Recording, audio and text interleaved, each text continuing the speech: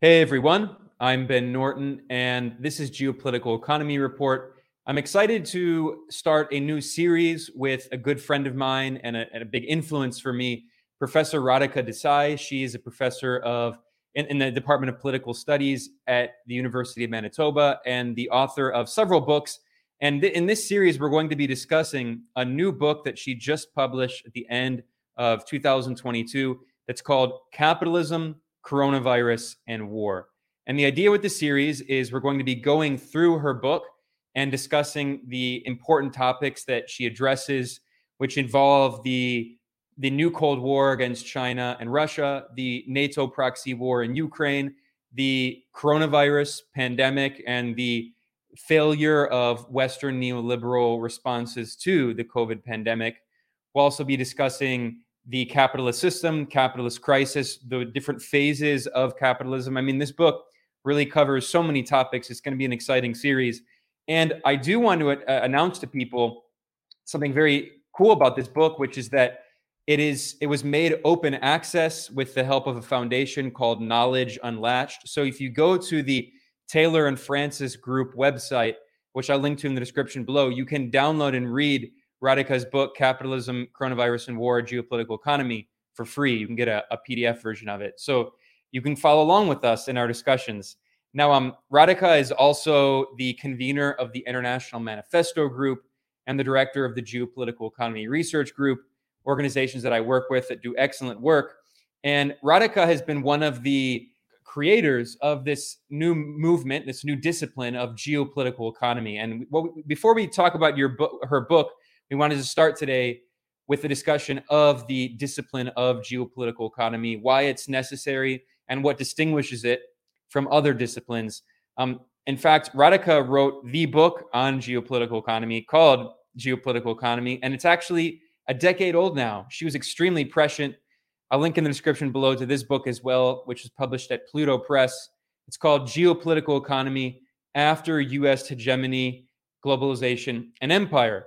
And Radhika, in this book, I think you were extremely prescient because you were arguing a decade ago that the narrative of U.S. unipolar hegemony was a flawed one from the start, but especially, of course, the narrative that U.S. hegemony is somehow natural, that the U.S. dollar-based system is somehow natural, and that the global economic system is going to forever be based on this, and this kind of Francis Fukuyama idea that neoliberal economics and U.S. hegemony is the end phase of human history.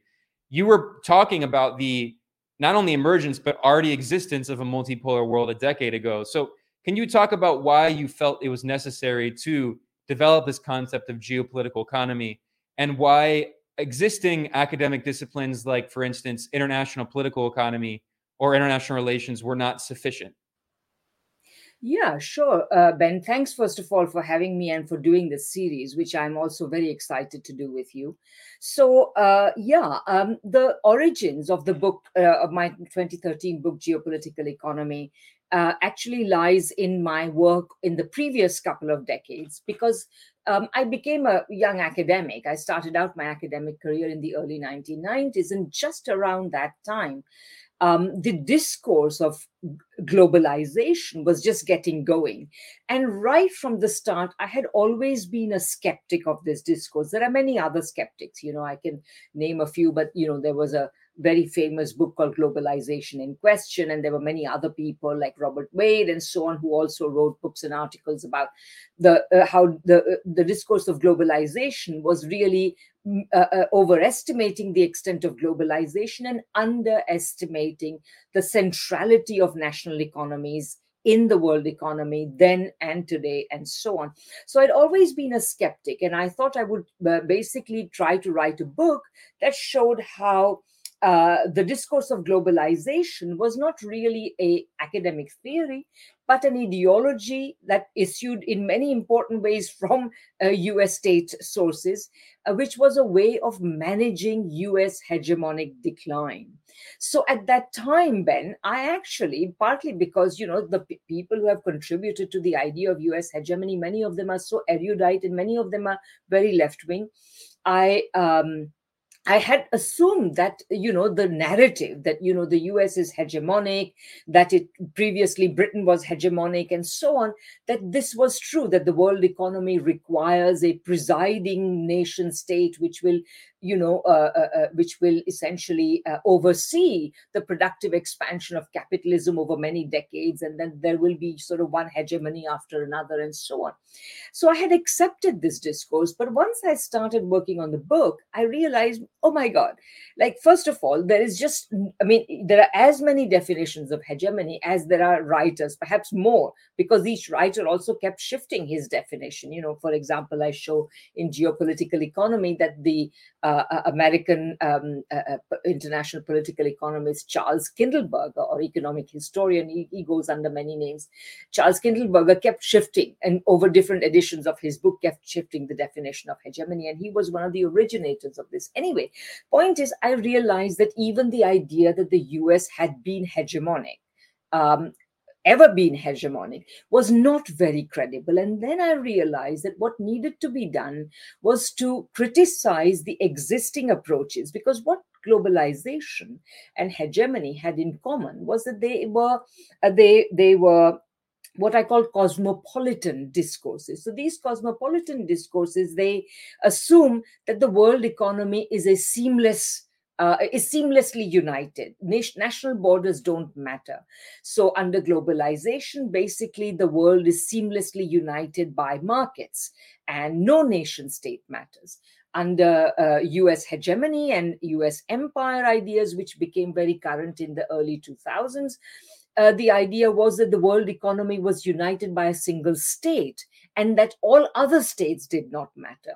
So I realized that the problem was these cosmopolitan discourses. And so it was important to insist that actually the world economy is indeed divided into national economies, and that they are engaged in particular forms of struggle. And then the other thing that happened is that as I was reading and trying to figure out how to conceptualize the actual intervention of nation states in the world economy and in world politics and so on, what I realized is that there was this old idea, which is usually attributed to Trotsky, but I also showed that it has deep roots in the work of Marxism and so on. So, what I realized is that this idea is uneven and combined development, and that a proper interpretation of this idea would help us to understand what really is happening at the international plane in the capitalist world. So eventually, so to make a very long story short, what I've done in geopolitical economy is propose a new Marxist way of understanding the world economy, which is opposed to the cosmopolitan ways of understanding it. Now, there's a further complication here, because many Marxists themselves are in the they are in the forefront of saying not only is the world economy indeed seamlessly unified, a single economy in which national borders don't matter, there are no national economies. So Marxists are in the forefront of not only insisting on that, but even claiming that Marx thought so. So a large part of the theoretical underlaboring that I had to do to write geopolitical economy was to investigate what Marx, Engels, what later Marxists and the general Marxist tradition had actually said about this. Because quite frankly, if you think about it, Marx and Engels were writing at a time, in the latter part of the 19th century, by the 1870s in particular, it was very clear that national states really mattered. Countries like Germany, the United States, Japan were all using various forms of state intervention to further advance to turbocharge their economic development and so on. So they would have been very bad theoreticians not to notice this. And indeed, I find that not only did Marx and Engels fully understand the centrality of nation states in capitalism, but Marx even has passages which I cite and I discuss, where there is actually embedded in his ideas something that he calls the relations of producing nations. Now, if you think about it, what does this mean? It means that There are producing, so that involves the economy, and there are nations, which involves the politics. So there is a certain idea of geopolitical economy already there in Marx. And so what I've done is I've developed this, and in the process of developing this, I've also have had to end up being quite critical of major dominant, in fact I should say, tendencies within Western Marxism, particularly the bulk of what passes for Marxist economics. And we can talk about that later, but that in a gist is the reason why I wrote Geopolitical Economy. Yeah, and what I find so refreshing about your work, Radhika, is it's such a good corrective to kind of many social theory graduate seminars in the United States, which are allergic, especially to anti-imperialism. I remember when I was in undergrad, which was the first decade of the 2000s, that Hart and Negri's Empire was still very popular. You could say it was kind of hegemonic. And now, I mean, looking back at it, it's just so laughable that this book was taken so seriously. I mean, I should also point out, when I learned this, I immediately could see how fraudulent the argument in Hart and Negri's Empire was.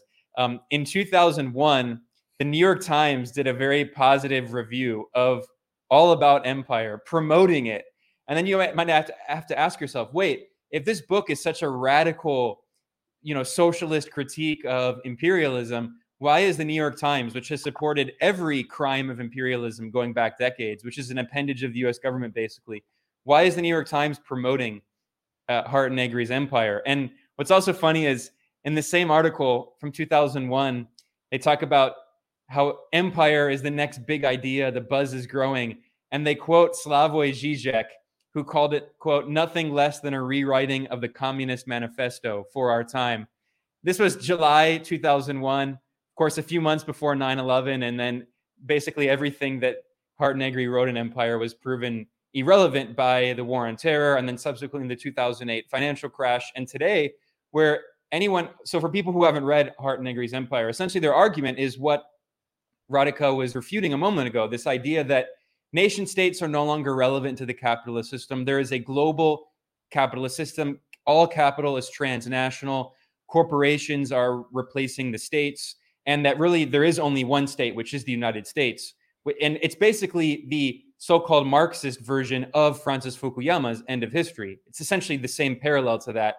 But of course, Radhika was able to see through that. I'm wondering if you just want to briefly maybe respond to that concept, which again, I mean, I was an undergrad in the 2000s, and that was still a very prevalent idea. No, absolutely. So first of all, let me tell you that my own impression of Hart and Negri's Empire is that actually, remember, books take a long time to write. It may have been published in 2001, but it was written in the period before. So really, it's a book which is actually about globalization. But of course, by the time it's published, George Bush Jr. is in power. All his henchmen are talking about empire. We are the people who are going to make an empire, and we are in the age of American empire. We make reality, and you guys only study it. And all this kind of really macho rhetoric was all over the place. And so the point here is that they named their book Empire just to be really relevant, but it's actually about what people were talking about in the previous decade, which was globalization. So one of the things I do in geopolitical economy is that I point out that the rhetoric of globalization really emerged and kind of reached a peak under Clinton. In fact, Clinton was even dubbed the globalization president. And much of this rhetoric of globalization emanated from the Clinton administration. So everybody who wanted to sort of be taken seriously by the big mainstream media started using the term globalization. And then by the following decade, when George Bush Jr. was in power, all the talk was about American empire. And what's really fascinating about it, Ben, is there is a certain that is, so obviously there were a lot of people like the New York Times writer and so on who were actually saying that US empire would be a good thing, and that the world would benefit, and and not only that, certainly the US had all the power to create an empire and so on. But what's really astonishing is how many Marxist writers also went along with it. And that really comes out of, and that's part of the reason why I so criticize what's often passes for Marxist economics, is that too much of Marxism, not everybody, but too much of Marxism is really kind of a lionization of capitalism and its productive dynamism. And so one of the things I do as well is I call in my book, I say that, and various other writings, I point out that this interpretation of Marxism is not Marxist. Marx actually emphasized capitalism's deep contradictions, and capitalism was going to end. And, in this book, as we'll talk about the various chapters, we'll talk about that as well. But Marx emphasized that capitalism was going to end, that it was too deeply contradictory to last forever. But in this Schumpeterian idea, what you have is capitalism simply goes from strength to strength. Every crisis that it experiences is just a little local difficulty. So anyway, the point I'm trying to make is that so these discourses of empire were also endorsed by many people, Marxists. And what the irony of that is that George Bush Jr. takes office in 2001, and already by the middle of that decade, both the war in Iraq, which it had initiated, as well as the housing and credit bubbles upon which what passed for American prosperity in that decade rested, both of these things were in crisis. And so, people say that Hitler's 1,000-year Reich lasted only 13 years. Well, George Bush Jr.'s, American empire, which didn't even have a time limit on it, it was supposed to be perpetual, didn't last more than half a decade. So there you have it. Well, and this brings us to not only your 2013 book, Geopolitical Economy, but your latest book, Capitalism, Coronavirus, and War. An argument that you keep stressing is that even at the moment of peak kind of unipolar hegemony, if you look at the global economy, you also see simultaneously the rise of China, which is always the elephant in the room. I mean, now it's funny, it's very antiquated to go back to this kind of 2000s era view that China was simply just, allied with the US and that China was part of the US capitalist system. Obviously, everyone can see clearly that's not the case now. But I mean, we saw this tectonic shift in the global economy starting really in the 2000s, especially. I mean, you can go back even further, but with the rise of China and to a lesser extent, also Indonesia, Malaysia, to a lesser extent, India.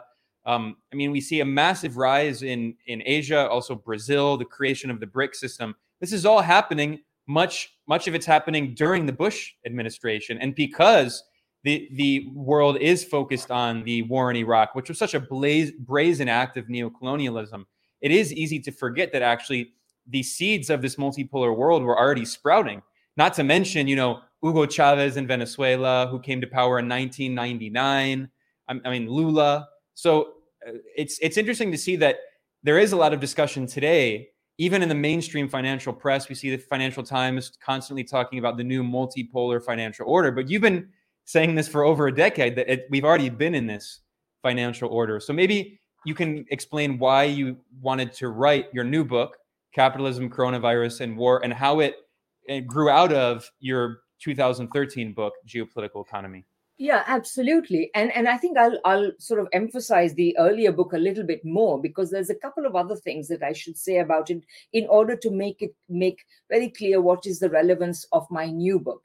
So you see, in geopolitical economy, you mentioned the rise of China and so on. So the geopolitical economy's concluding chapter is called the multipolar moment. And one of my arguments is that the cosmopolitan views of the world economy, globalization, empire, in the 19th century, we had free trade. None of these perspectives really make sense of how the world economy has developed and why is it that we are experiencing in the new millennium, why we were experiencing the multipolar moment. Remember, the millennium began actually by Jim O'Neill of Goldman Sachs putting forward his famous BRICS thesis that these other economies, particularly, well, at that time it was basically India, China, Brazil, and Russia. So these four countries were really together going to account for a bigger and bigger weight in the world economy. So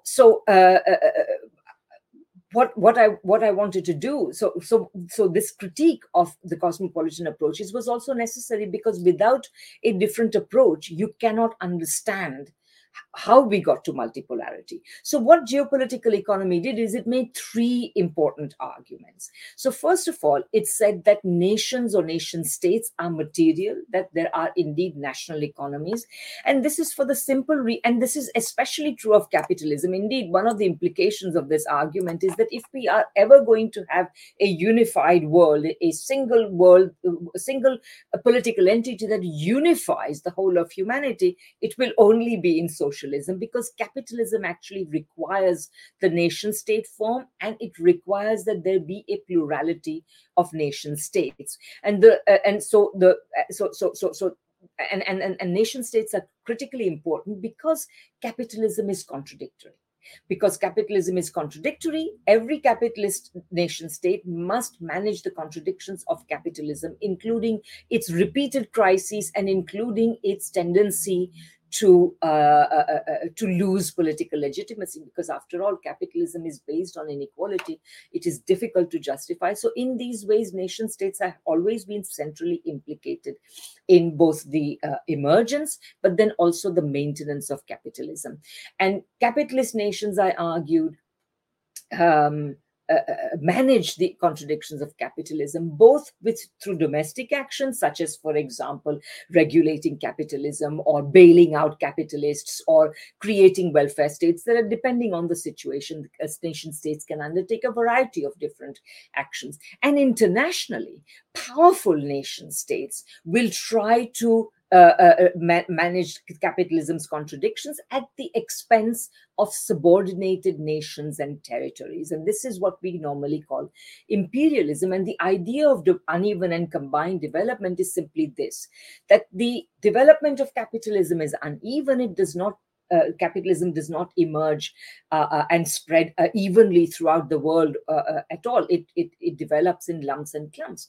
But once it develops in certain countries, it is tremendously consequential for the rest of the world, for the simple reason that the rest of the world now faces a choice: either accept economic subordination to those countries in the name of free trade and openness and so on.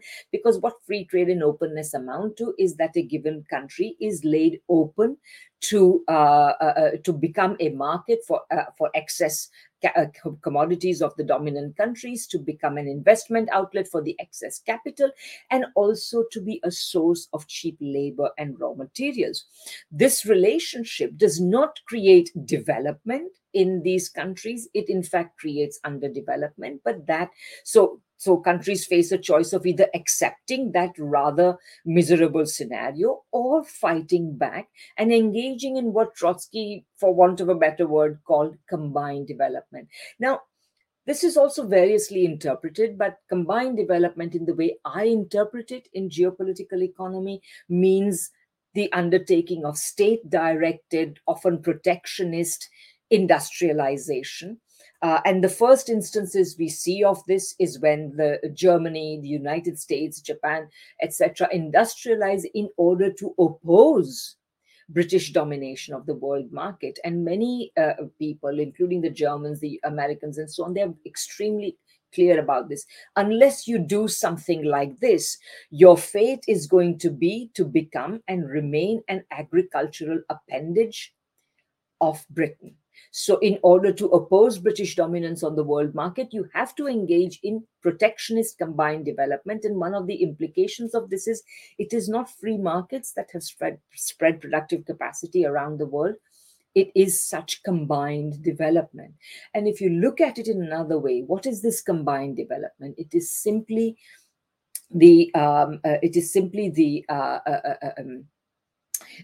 resistance to imperialism. So the effort on the part of the dominant capitalist countries to maintain the unevenness of capitalism is imperialism, and efforts on the part of countries to resist it and to develop their own productive structures rather than permit underdevelopment is central to anti-imperialism. And so this is so in this also what geopolitical economy does is it unites what I see to be a correct and accurate interpretation of Marx and Engels' work, and that of many later Marxists, with the developmental state tradition, which has, particularly over the last many decades, particularly over the neoliberal decades, has insisted that there is no development without massive state intervention. And that's why China is important, because especially after the dissolution of the Soviet Union, China has represented the strongest challenge to to imperialism, and therefore also has executed the greatest industrial revolution in the history of humankind. Britain may have been the first, it may have been followed by an even bigger one in the United States or Germany, but China has experienced the greatest in terms of the actual magnitude. And so geopolitical economy was also very clear that combined development can take both capitalist forms and socialist forms. And indeed, and it also said that, in our time, particularly in the post-Second World War period, the socialist forms have been the strongest. And this has, of course, been further underlined by the continuing development of China over the past decade. So that's the materiality of nations argument, which is deeply bound up with the uneven and combined development argument. And in this, if you think about it the following way, in this, what becomes clear is that the cosmopolitan ideologies of free trade, globalization, US hegemony, and empire, these discourses are nothing more or less than the discourses emanating from the dominant parts of the world system. And their function is also the same as that of dominant ideologies within capitalist countries. Marx says somewhere that the ideas of in every society are the ruling ideas of every society are the ideas of the dominant classes. Now, thanks to capitalism at a world scale, there can never be a single state, a single world state, but nevertheless, there are dominant states, and you can see that the cosmopolitan ideas are the ideas of the dominant state because they serve the interests of the dominant state.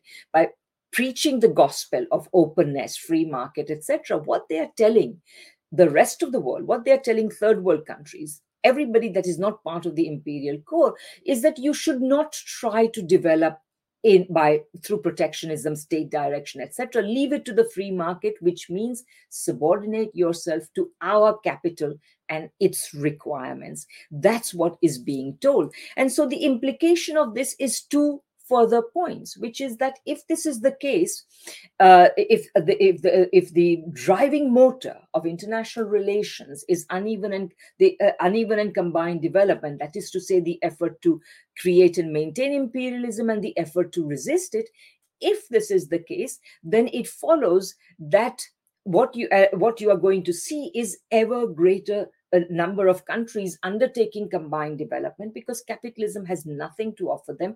And the more combined development spreads, the more it will create opportunities for other countries, weaker countries, to undertake it, because there are more centers of productive power around the world. So the story of the world economy is not the ever greater spread and penetration of markets. It is not that of successive hegemonies, but rather spreading multipolarity.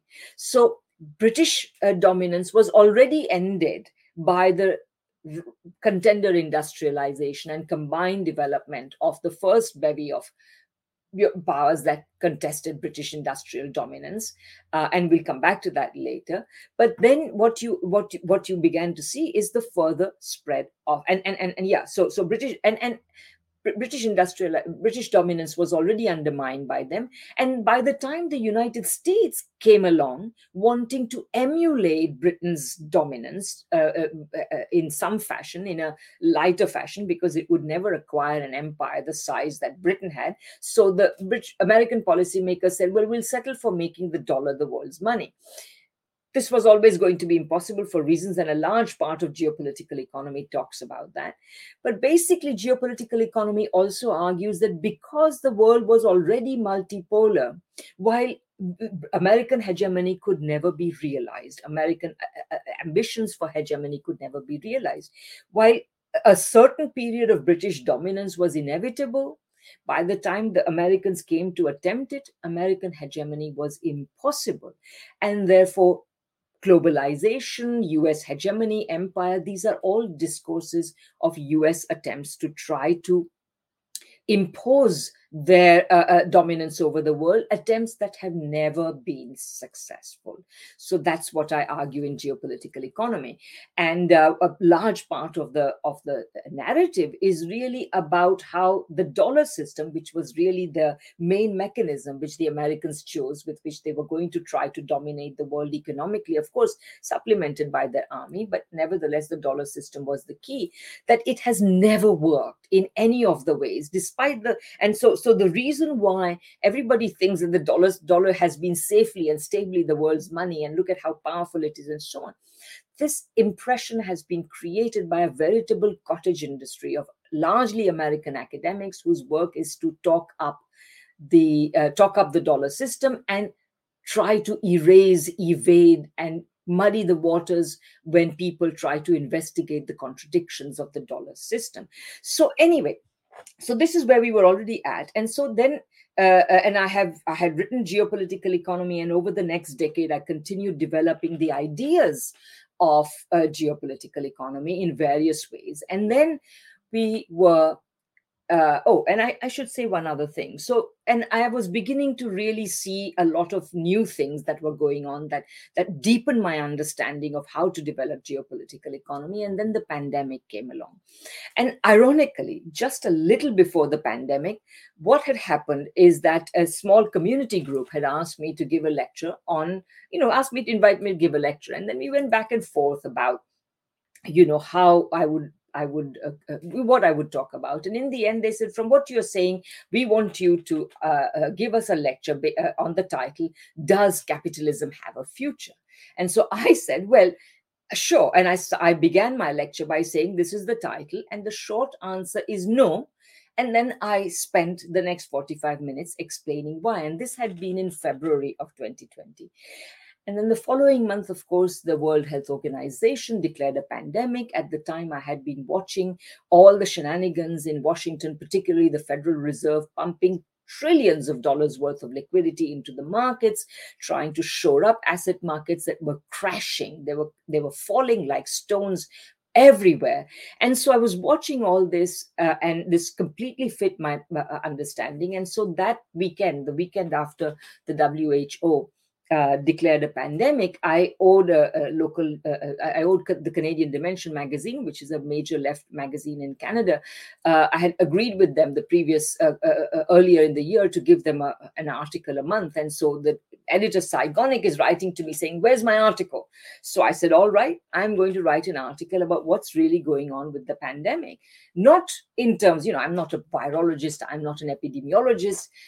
I was interested in what it was doing to the US economy, to the world economy, etc., but particularly to the economies of what I call in Capitalism, Coronavirus, and War, the neoliberal financialized economies. So this is what so that weekend I wrote an article entitled "The Unexpected Reckoning, Coronavirus and Capitalism." And in that, I argued that what the pandemic was doing was it was going to expose the productive debility of capitalism, productive debility which is entirely accounted for by the fact that it had become so financialized and so based on overly long and tight and stretched supply chains. So we were going to see that despite all the glorification of capitalism as the most productive economy in the world, actually the leading capitalist economies of the world were going to be found wanting. And secondly, that all their productive debility, but also their extremely obscene inequalities were going to be on full display. And I pointed out that the rot has gotten so deep that it has even affected the politics of capitalist countries, and the politics of any country is its primary coping mechanism. And I said that even this coping mechanism is going to be found wanting. We had already seen that the politics of the leading neoliberal financialized countries like the UK and the US had already produced Brexit, they had produced Trump, and what we were going to see was a further deterioration of the politics of these countries, which has again proved to be true. So Capitalism, Coronavirus, and War began as a book as a book discussing how the pandemic was telling on capitalism, in the sense, the word to tell on something is to do actually two quite different things. One is you reveal their dirty secrets, and the other is that you are a burden. When you say that, oh, XYZ illness is really telling on him, what you mean is it's really weakening that person. So the pandemic was going to both expose and weaken the extremely unproductive, predatory, speculative, financialized neoliberal capitalism that we had. And that's how the book started. And then there were various delays in submitting the manuscript. So what I found is that, I had promised my final deadline was the spring of 2022. And of course, by that time, the war was on, the US-led war against Russia over Ukraine, the proxy, in which Ukraine is being used as a proxy. That war had already started. And what I found as well is I couldn't not talk about it, because what that war was about was directly connected with with um, with the debility and the problems of capitalism that I was talking about. Because one of those problems, you mentioned Fukuyama earlier, Ben, and when the Soviet Union collapsed and people like Fukuyama were proclaiming that liberal democratic capitalism was the acme of human history. Once everybody achieves that, there is no need to make any further changes, etc. So what first world countries had already arrived there, and the rest of the world was going to catch up, and that would be the end of history. And everybody at that time had two big expectations. One was that the world would be peacefully united under US hegemony, under US leadership, etc., etc. So we would be witnessing a unipolar moment. And secondly, everybody expected that the world would enjoy, therefore, a peace dividend. Neither of these expectations came true, and the reasons are interconnected. The adoption of the neoliberal model after the adoption of the neoliberal model after the crisis of the 1970s was always advertised as, this is going to restore capitalism's productive dynamism. Capitalism has been stymied by all the state obligations and social obligations and regulations imposed upon it, and the taxation and so on. And if we release it from these restrictions, capitalism will flourish once again. The forces of competition are going to restore capitalism's mojo, and so on. None of this happened, for the simple reason that capitalism was no longer competitive capitalism. Capitalism had already become monopoly capitalism almost a century before. So in that monopoly capitalism was not going to respond to the freedoms given to it by displaying competitive vigor. It was going to use and abuse these freedoms to go from being from whatever little productive capacity it had, to becoming, rather than productive, predatory and speculative. So all the Western economies, to the extent that they adopted the neoliberal model, began to see deteriorating economic circumstances. Growth rates everywhere were low, investment rates were low, etc. So instead of unipolarity, what you began to see, as Jim O'Neill could already see at the turn of the century, was that other countries which were less neoliberal for a whole variety of reasons, including China, which was the opposite of neoliberalism, it was socialist, were developing much faster. And that was actually leading to beginning to lead to a shift in the center of gravity of the world economy from the United States further east, particularly towards China.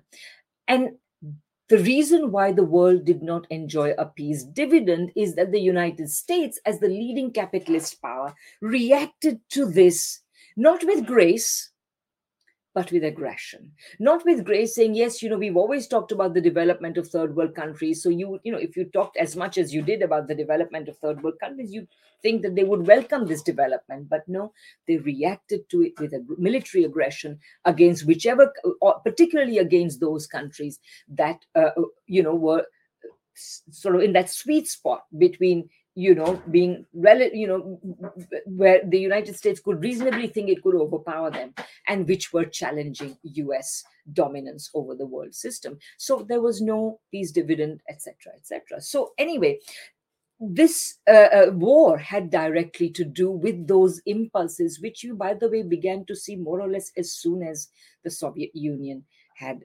essentially ceased to be. So you had the Iraq war of the early 90s, you had Yugoslavia, then you got Afghanistan, Iraq, etc., etc., all the various quagmires in which the United States has been involved. So to me, capitalism, coronavirus, and war is really about the type of capitalism that is the type of capitalism in which we are now living, which is on the one hand propelling American aggression, but on the other hand also ensuring the demise of this form of neoliberal financialized capitalism.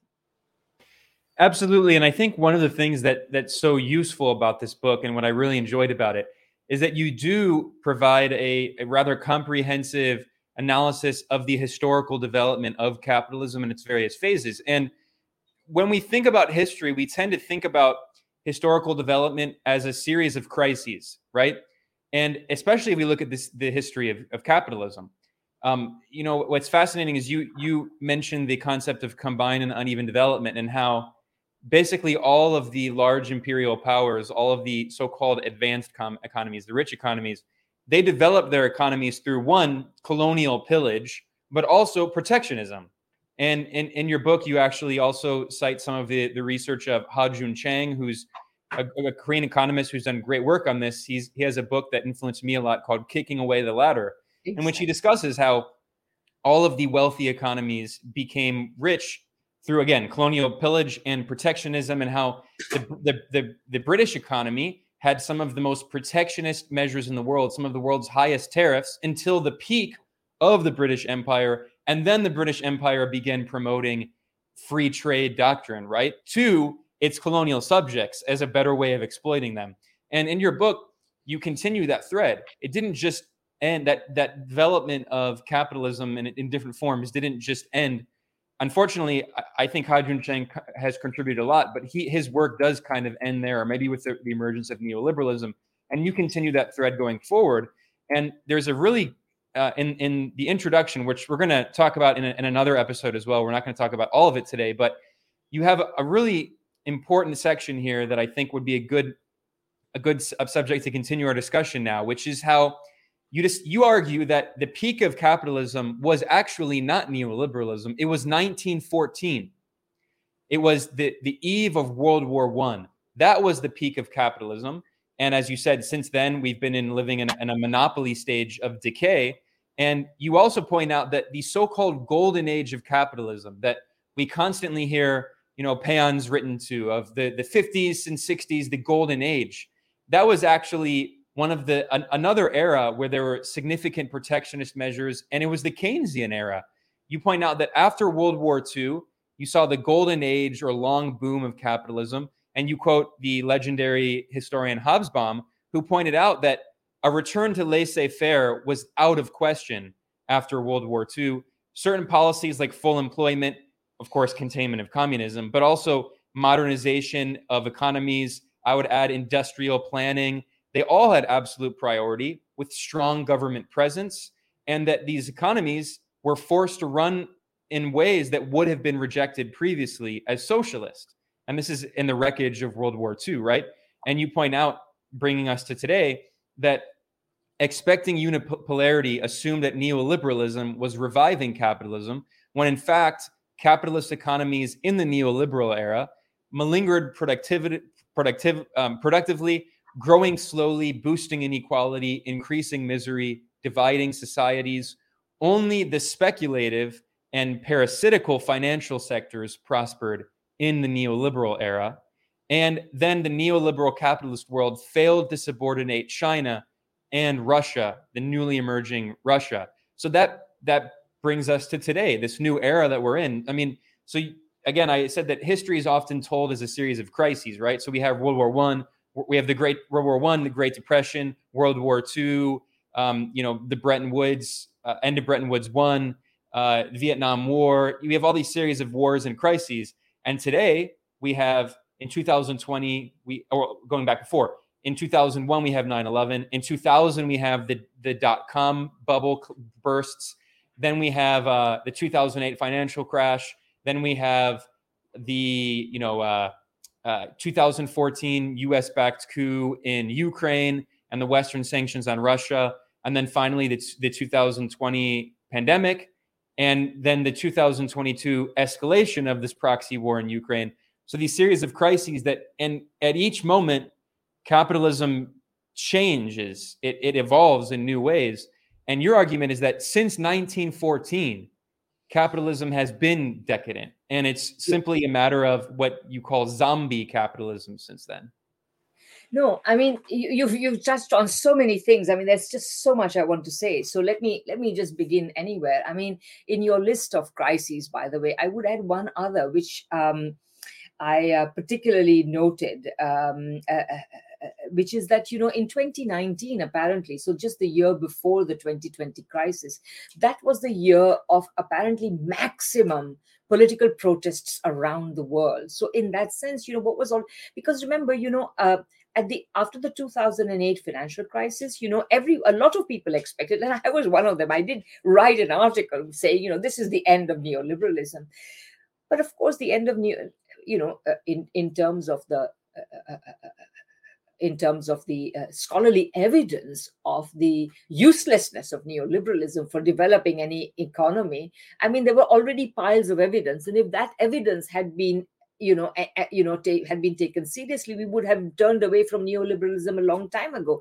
But our political elites don't take power in order to do what the scientific evidence says. They actually take power in order to keep and perpetuate the capitalist system, which in our time, as you say, is a decadent, neoliberal, financialized, predatory, speculative, inequality producing, unemployment generating, misery producing capitalism, which is also, by the way, completely incompetent at handling public health crisis like the coronavirus crisis, and it's not going to be the last one. So anyway, so since all of this was actually becoming more and more clear, capitalism was simply not delivering for ordinary people throughout the decade of the 2010s, and so by 2019, I think we can surmise that people around the world, whatever the in every country, the difficulties will take a different expression. It will be expressed differently. But the fact is that capitalism was not performing, and people were fed up to hear.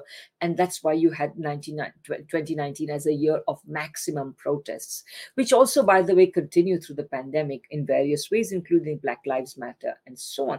Now, let me just grapple with the whole issue of the early 20th century also not just being a peak of imperialism, after which it began a long decline, but also a peak of capitalism. And this is one of the things I've developed further in Capitalism, Coronavirus, and War. Elements of it are there in geopolitical economy, but this point has become blindingly clear, particularly to me, had become blindingly clear over the years after I finished writing Geopolitical Economy. So in order to understand that, I'd like to take you back to Marx and Engels, because you see, what people don't realize, all the people who lionize capitalism, including many Marxists, don't realize that Marx had written particularly in one chapter of Volume 3 of Capital, which is chapter 27, Marx had basically designated the monopoly phase of capitalism as the peak of capitalism. So the idea is generally something like this, that, and Marx criticized Adam Smith a lot, but he also took some things from Smith, because Marx was always a very fair man, and he always knew where the meat was. So what, in any thinker, basically, and that's why you have, Capital Volume 1 and all the volumes of Capital have such long footnotes, because he was very scrupulous about where he got which idea. Anyway, Adam Smith basically is associated with the notion that the increasing division of labor is the motor of the development of the forces of production. The more we cooperate, the more complex ways in which we cooperate, the more we are going to be able to specialize in doing certain things and to increase our ability to produce at greater and greater levels of efficiency. That's a very simple idea. Most people are familiar with it. Now, Marx basically says that capitalism has the early phase of capitalism is its competitive phase. And in this phase of capitalism, what you have is the division of labor among firms. So there are small firms, they are all competing with one another, and they are also specializing in the production of different things. And then you have, and market competition is regulating their relations among one another, playing a very critical part in forcing firms to keep their costs down and so on. So this is the competitive phase of capitalism, but the natural outcome of competition is monopoly. Why? For the simple reason that in the process of competition, which always weeds out all the inefficient producers, eventually only one or a handful of efficient producers are left standing. And also because in manufacturing in particular, you have economies of scale. If you have a factory, you will know that to produce 1,000 units of something may be much more costly per unit than to produce 10,000 units of the same thing, because certain costs are the same, and so you achieve economies of scale. And so this combination, this tendency of competition to produce monopoly was very real. And what Marx then also pointed out, that the monopoly does something else. It represents another qualitative advance in the socialization of production. What Adam Smith called division of labor, Marx also called socialization of production. And basically the idea was that in competitive capitalism, there is a specialization and socialization of production among firms. Now what you will get is the increasingly complex division of labor within a firm. Now, what happens in the market is always seen as competitive and the realm of freedom and equality and contractual relations and so on. What happens within the firm takes place under the authority of the capitalist. It is the authoritative division of labor that obtains. And so what Marx is saying here is that that when capitalism arrives at its monopoly form, all the wonderful discipline of competition will no longer be there, and the economy will be ripe for takeover. So let me just cite to you a couple of short passages from that chapter of volume 3, chapter 27 that I talked about. So in this one, Marx is talking about the rise of the joint stock company, in which different types, the capital of many different individuals is brought together to create a single firm. And so he says that what was once individual capital now receives the form of social capital, capital of directly associated individuals, in contrast to private capital. And its enterprises appear as social enterprises as opposed to private ones. This, Marx says, is the abolition of capital and private property within the confines of the capitalist mode of production itself. So what Marx is saying is that the monopoly phase is preparing the ground for the transition to something beyond private property, beyond capitalism, which would be socialism. Further, in another passage, just a couple of pages down, he says, such monopoly joint stock production is a necessary point of transition towards the transformation of capital back into the property of the producers. Because remember, Marx's point about capital is that it is actually the production of socialized labor. It's not the production of the private capitalist. So this type of joint stock production and monopoly company production is the necessary point of transition towards the transformation of capital back into the property of the producers, though no longer as the private property of individual producers, but rather as their property as associated producers, as directly social property.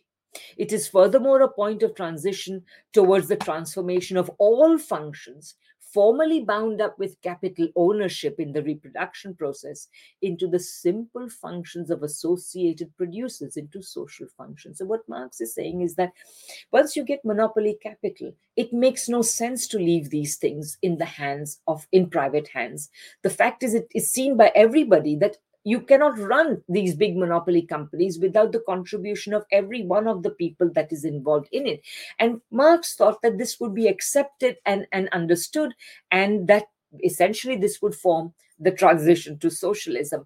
And in many ways, I should say that one should not forget that, of course, the monopoly phase also immediately led to imperial competition and the First World War, which, as I argue, also inaugurated, in fact, a 30 years crisis, because the First World War and the Second World War were umbilically linked to one another. So it was a single crisis. It was a single imperialist crisis and capitalist crisis, because it's also contained the Great Depression. Now, at the end of the Second World War, not only did the Russian Revolution take place, but there was a wave, a revolutionary wave that swept across Europe and even came to North America. Here in Winnipeg, we had the 1919 general strike. In Germany, you had the 1918-1919 so-called November Revolution, which was put down, by the way, by an early version of the fascism that we would see only a decade later in full form. There were Italy's 2 red years. There was the social democracy took power in Austria for nearly a decade. There was Red Vienna. There was a huge revolutionary wave. So in a certain sense, Marx and Engels were not totally wrong. But this revolutionary wave was not, in fact, successful. Only the Russian Revolution was successful. There's a whole bunch of stories that I won't go there, because I want to continue on the main idea. So the peak of capitalism in monopoly was already there.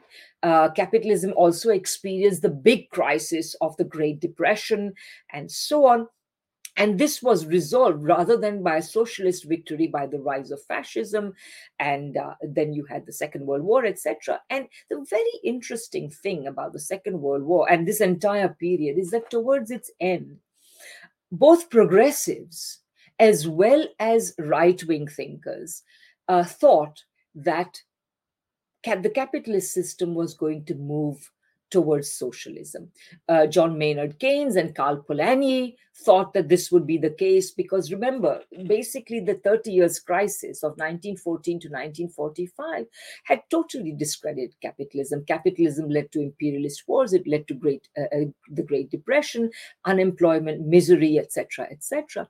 And plus, the mobilization of people during the war had also led various countries to promise their people who were fighting that they would come back to a better society, not the poverty and unemployment of the past. So the quote you read from Hobsbawm really shows that that's in fact what was happening. But the interesting thing is, so John Maynard Keynes or Karl Polanyi both predicted that the world would turn left and looked forward to it. People like Hayek also realized that this was a very real possibility and feared it. And of course, that's another whole story as well. But then you had the post-war era, in which is generally described as the golden age, in which the capitalist parts of the world, as well as the communist and third world, communist parts in the third world, all parts of the world experienced a very benign period of great economic growth. And everybody looked to this and said, what were people afraid of? Capitalism has renewed itself. It is capable of infinite self-regeneration. But, and this is where the Hobsbawm quote comes in, the fact of the matter is that it was not capitalism. What created the conditions for the golden age, what some people call the long boom of capitalism in the 3 decades after the end of the Second World War, were all the socialistic measures with which capitalism was ringed, monopoly capitalism was ringed around. There was a great deal of industrial regulation. There was macroeconomic policy for full employment. There was the creation of welfare states, universal education, universal healthcare in many countries, and so on. And all these things, all these measures created the condition for the expansion of demand that created the golden age of capitalism. But the underlying system remained capitalist. It eventually led to crisis in the 1970s. That it was primarily a crisis of the capitalist world. And then there were the capitalist world was at a crossroads. Should you deepen the socialistic measures of the post Second World War period, or should you roll them back, as the neoliberals suggested?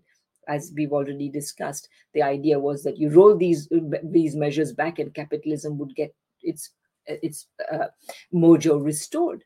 And we all know what happened after that. So that is to say, the neoliberal era of giving capitalism the freedom has not restored its productive dynamism. So when you take into account all of this, what you realize is that capitalism was already senile back in the early 20th century. The only reason you got the big boom was because of the socialistic measures.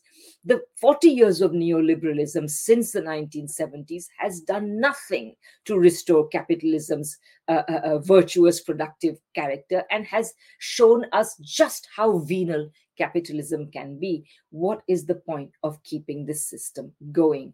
But that is indeed what our capitalist states are doing.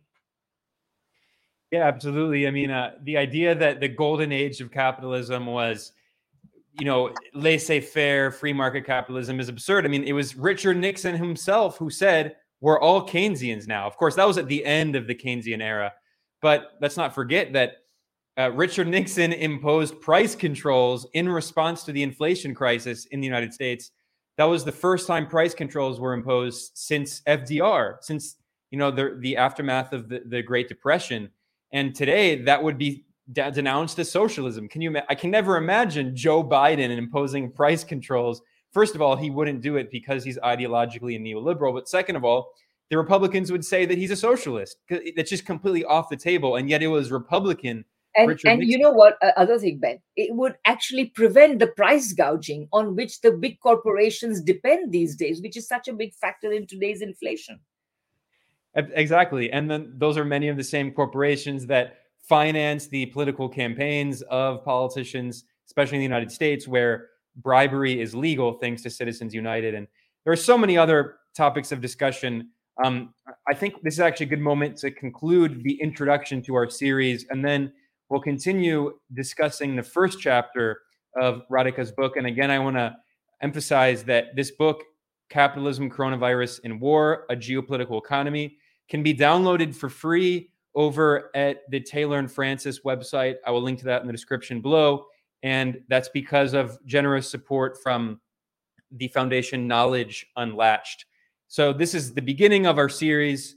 I'll be discussing this book with the author, Radhika Desai. She is a professor at the Department of Political Studies at the University of Manitoba, the convener of the International Manifesto Group. You should check out their YouTube channel. I participate in many of their events, and they're always very good discussions. And she's also director of the Geopolitical Economy Research Group. And you can follow her over on Twitter at Rad Desai. Anything else before we conclude here, Radhika? No, I think this has just been a really fun discussion, Ben, and I'm looking forward to all the other ones. And you can mention that if you want that. My website is still under preparation, but I do have an academia.edu website. And if people want, if people are members, they can go and find my things there, or they can become members. It's free. So, and a lot of my writing is available there. So. Excellent. And I invite people to, when we start the series, to read along with us. I've been doing another series with a friend of the show, Aaron Good, he turned his dissertation into a history of the U.S. empire, and we've been going through that as well. So it's cool to be able to do these series with the authors, and people can follow along. So thank you, Radhika. It's always a real pleasure. Thanks to everyone for watching or listening, and we'll see you next time in part 2. Thanks.